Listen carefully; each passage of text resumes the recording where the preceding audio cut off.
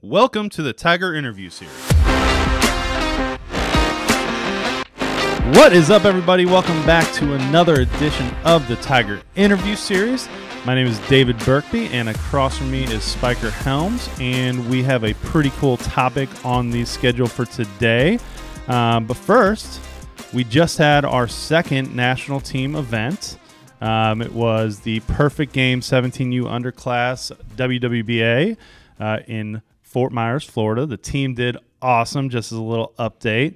They went 2-0-1 in their pool, battling a super tough Houston Banditos team that's well known as one of the best teams in Texas every year. It was a great 2-2 game tie, but we ended up winning the pool and then falling to a very tough team out of Florida that made Final Four. Yep. But, man, and this kind of segues into what we're going to talk about today. But following those guys and following that team and seeing dudes from 6 or 7 different states, cities, come together, play the way they did, and just gain an experience of a lifetime that hearing the feedback, man, it's been amazing. Well, getting into bracket play is really tough. It's number 3 event in Perfect Game standings, right? Yeah. So Perfect Game, PBR, like all these different events have their top events, right? So this ranks number 3 on the year for PG, and it's the first one is the Worlds, right? Worlds is number 1. That's going on right now. It's going on right now. That's a big draft event. Yeah, it's more of draft guys, high profile. It's an unbelievable event. So them going down there and making a stamp for the Tiger national team was pretty impressive. And I'm going to be interviewing DJ next Friday, and I want to go more in depth with the process and how it was, and same thing that we did with Cody when he took our 15U team down to Fort Myers the previous time. Yep. So pretty awesome for those guys, though. Yeah, but so one of the biggest takeaways, because I think one of the main reasons that we started that branch of our program, our national team program, at least in my eyes, was to add in or create unique type of experiences that maybe these players, families, coaches would not otherwise have had. Like, you have to understand at this time frame of the year, or at MLK weekend in January, or even in that type of an event, it's really hard for a local team to find enough players who want to do it or can do it or talent-wise are good enough to do it to go down there and play. So most players just get, they lose out on that type of an experience. An opportunity. Correct. And that's the main focus of that national team program, which is giving players that experience, because some guys don't play multi-sports. Sure. And their whole thing is, I want to play baseball in college. And them sitting on the shelf and just waiting it out while the other players are playing their other sport. Again, I love multi-sport athletes, but to give the experience for those guys that want to do the baseball thing, that opportunity is extremely valuable. And a lot of them made a name for themselves down at that event.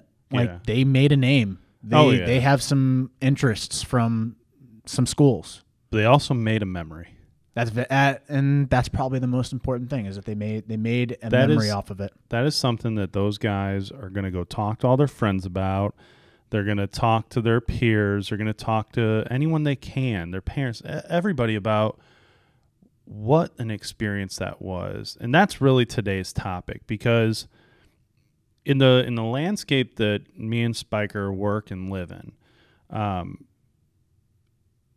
nowadays I feel like even at younger ages, older ages, the experience of an athlete is getting lost in the weeds, okay? It's kind of an afterthought. It's like, well, if it happens, it happens. But it's not necessarily all the time put at the forefront as to why we're doing this. Like building a love for that game, or for the game, building out memories, things that we're going to remember 20 years down the road. And nowadays, a lot of the emphasis is obviously put on wins and losses. As you get older, recruiting, stats, how hard you throw, whatever it might be. That's where the overall like emphasis is. Like, this is what we're going to work on this season, guys. And that's all good and well, and those are things that you should. But shouldn't you also focus on creating that ultimate experience for that person? Well, creating a network too, creating that relationship. Like, these guys from all different parts of the country came down in one location and were able to experience a weekend that was going to be memorable. And the reason that works, that's different than anything else, is that every single player on that team is a Tiger. So they have a connection before they go down there. Then when they're down there, then they start comparing notes. Like, oh, what do you guys do here? What do you guys do there? Because it can be different, right? Mm-hmm. Where it can be different with like a top team that just picks out all the top players out of the country and they have no connection whatsoever. And then they go to one location, they play. There's not a relationship built there. It's hard to, because, well, I'm not going to know you in like 3 days. So like, well, good luck to you. Sure. Where this team, even the guys that went down to Fort Myers and MLK weekend, they still talk to each other because they had that connection. They played for the Tigers for that full year, and then they got to go down to a national event because they were the best at that point, mm-hmm. and they could go compete onto the field as a Tiger.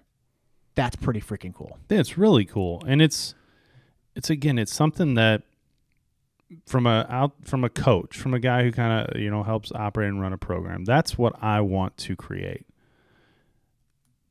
Getting guys onto the next level, it's a huge deal. It's definitely a big part of the program. Winning is definitely a big part of the program. Development's definitely a big part of the program, or everything, right?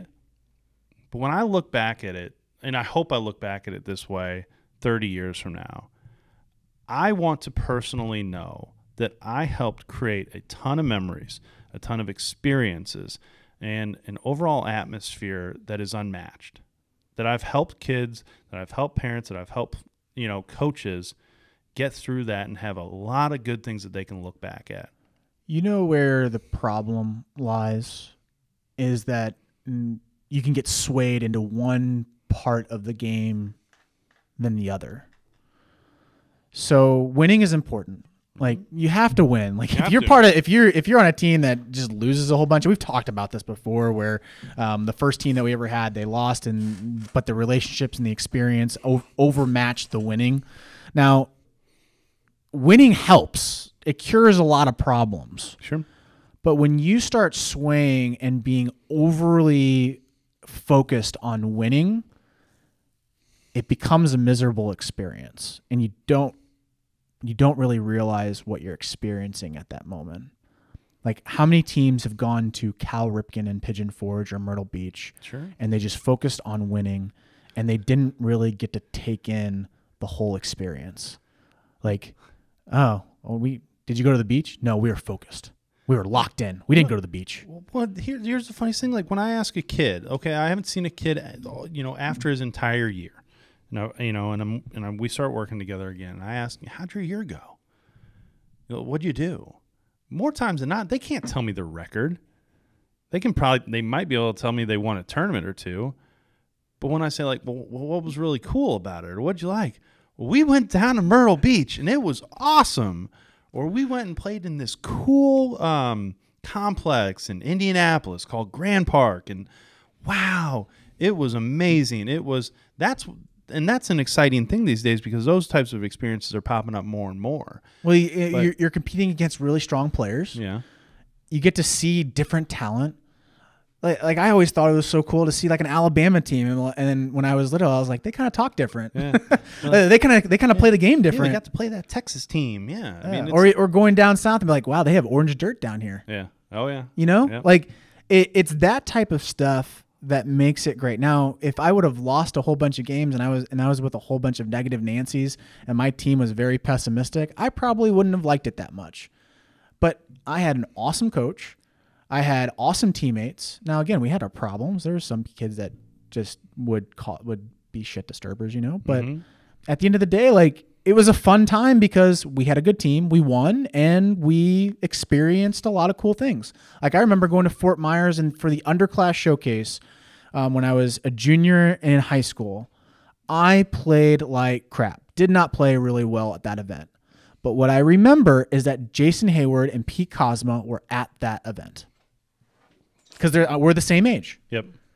And I remember watching Jason Hayward just chucking just absolute missiles from the outfield. And I was like, I have a lot of work to do.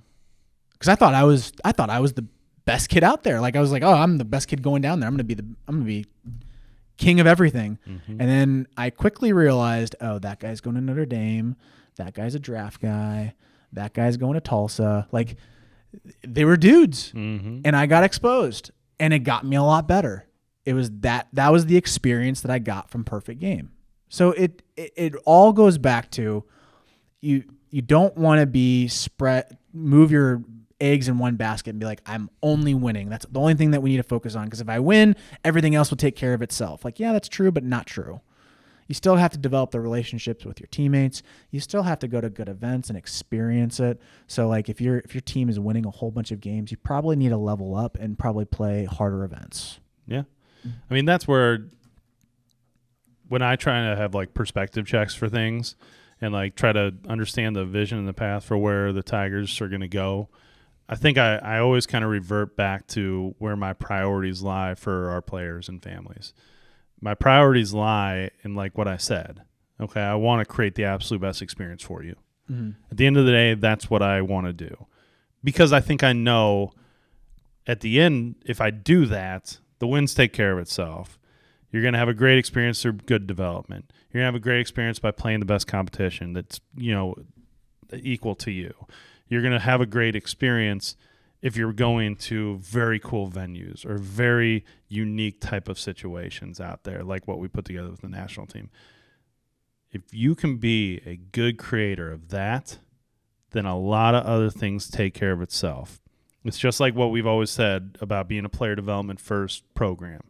We're not worried about the wins and losses because we know if player development is taken care of, the wins and losses are taken care of. It's the same thing on the experience side. If that's where my priority lies, then everything else seems to fall in line, right? So it's kind of a backwards-ish approach to it. If I want all the wins, well, that's generally a good way to take care of it. And that's where I think sometimes we don't talk about that enough. We only talk about the X's and O's, the wins and losses, this kid signed here, this kid didn't. And that's mainly the biggest talking points that are out there. Whereas I wish sometimes we went the opposite route. We're like, man, we went 500, but what a great, cool thing for these players to have gotten to take it, advantage of. The gauge should be, and you showed me this video of Al Leiter talking about his son who pitched at Vanderbilt now in Pro Bowl. Yeah, Jack. He says his number one priority is making sure that he grows that passion for the game. If the kid shows passion for the game, you want to grow it as much as you possibly can. Now, with that said, because some people can take that the wrong way, where you think the coach is destroying your kid's passion, that could be a possibility. But also think about it this way, is that everyone loves a good story.